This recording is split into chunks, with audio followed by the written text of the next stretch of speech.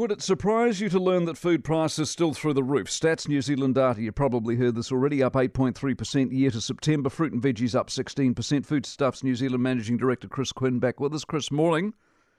Kia ora, Mike. Just before we get to anything else, I was talking about the truckies before. What's your labour situation like? How short, how hard is it? Look, I think we face the same challenge. We have around 300 trucks to get goods to our stores, and we would see the same challenge around drivers and shortages, so as well as that in our warehouses too. So, we would support the messages that are in that letter. And we are correct in suggesting that Michael, it's not about fair pay. There is no one available to drive a truck. If you've got a truck driver, you're merely hiring him or her off somebody else, aren't you? That pretty much is what's happening right now. People are circling around the industry. Everyone's paying what you need to pay competitively, and the challenge is just talent available. Exactly. Fruit and veg, is that all the weather? Look, I think there's a number of factors. So, we've been clear. We think businesses and consumers are facing the most complete set of economic headwinds right now. We're focused on the battle to keep the increases down, so to try and ameliorate them as much as we possibly can.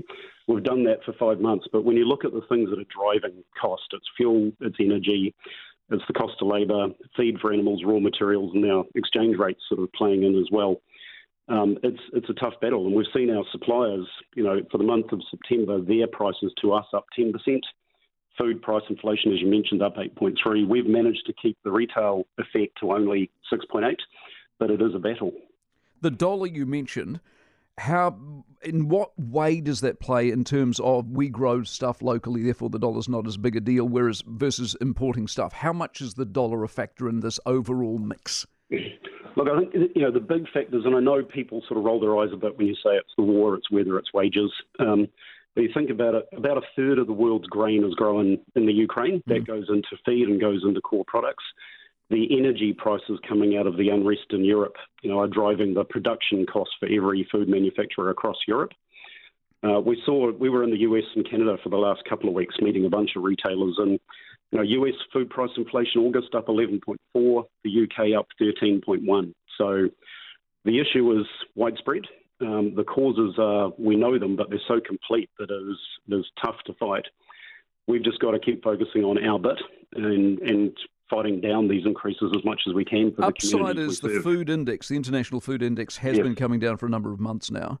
I gave some numbers on shipping earlier on today. The prices are falling through the floor because, of course, demand is falling because everyone's freaking out at the moment. Is that helping? Look, if that continues, it will help. It is not showing up yet. The price cost increases from our suppliers have been accelerating, not slowing down to the end of September. Let's hope that the next few months we start to see those raw material indications you're talking about flow through to costs to us so that we can start to take prices back. And what are you seeing at retail level? Are people skimping or not?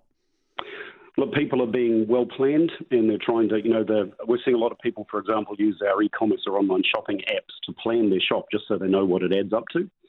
We're seeing people be smart about fresh fruit and veggie in the right season and frozen when it's not. Yep. And we're seeing people pick up the price rollback products that we've had in place for nearly 6 months now.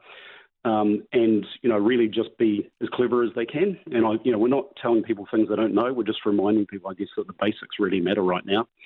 And people are choosing brands and choosing cuts and quality and things like that to suit their ability to, their budget. Good stuff, Chris. I enjoy your company all the time. Chris Quin, Foodstuffs New Zealand Managing Director.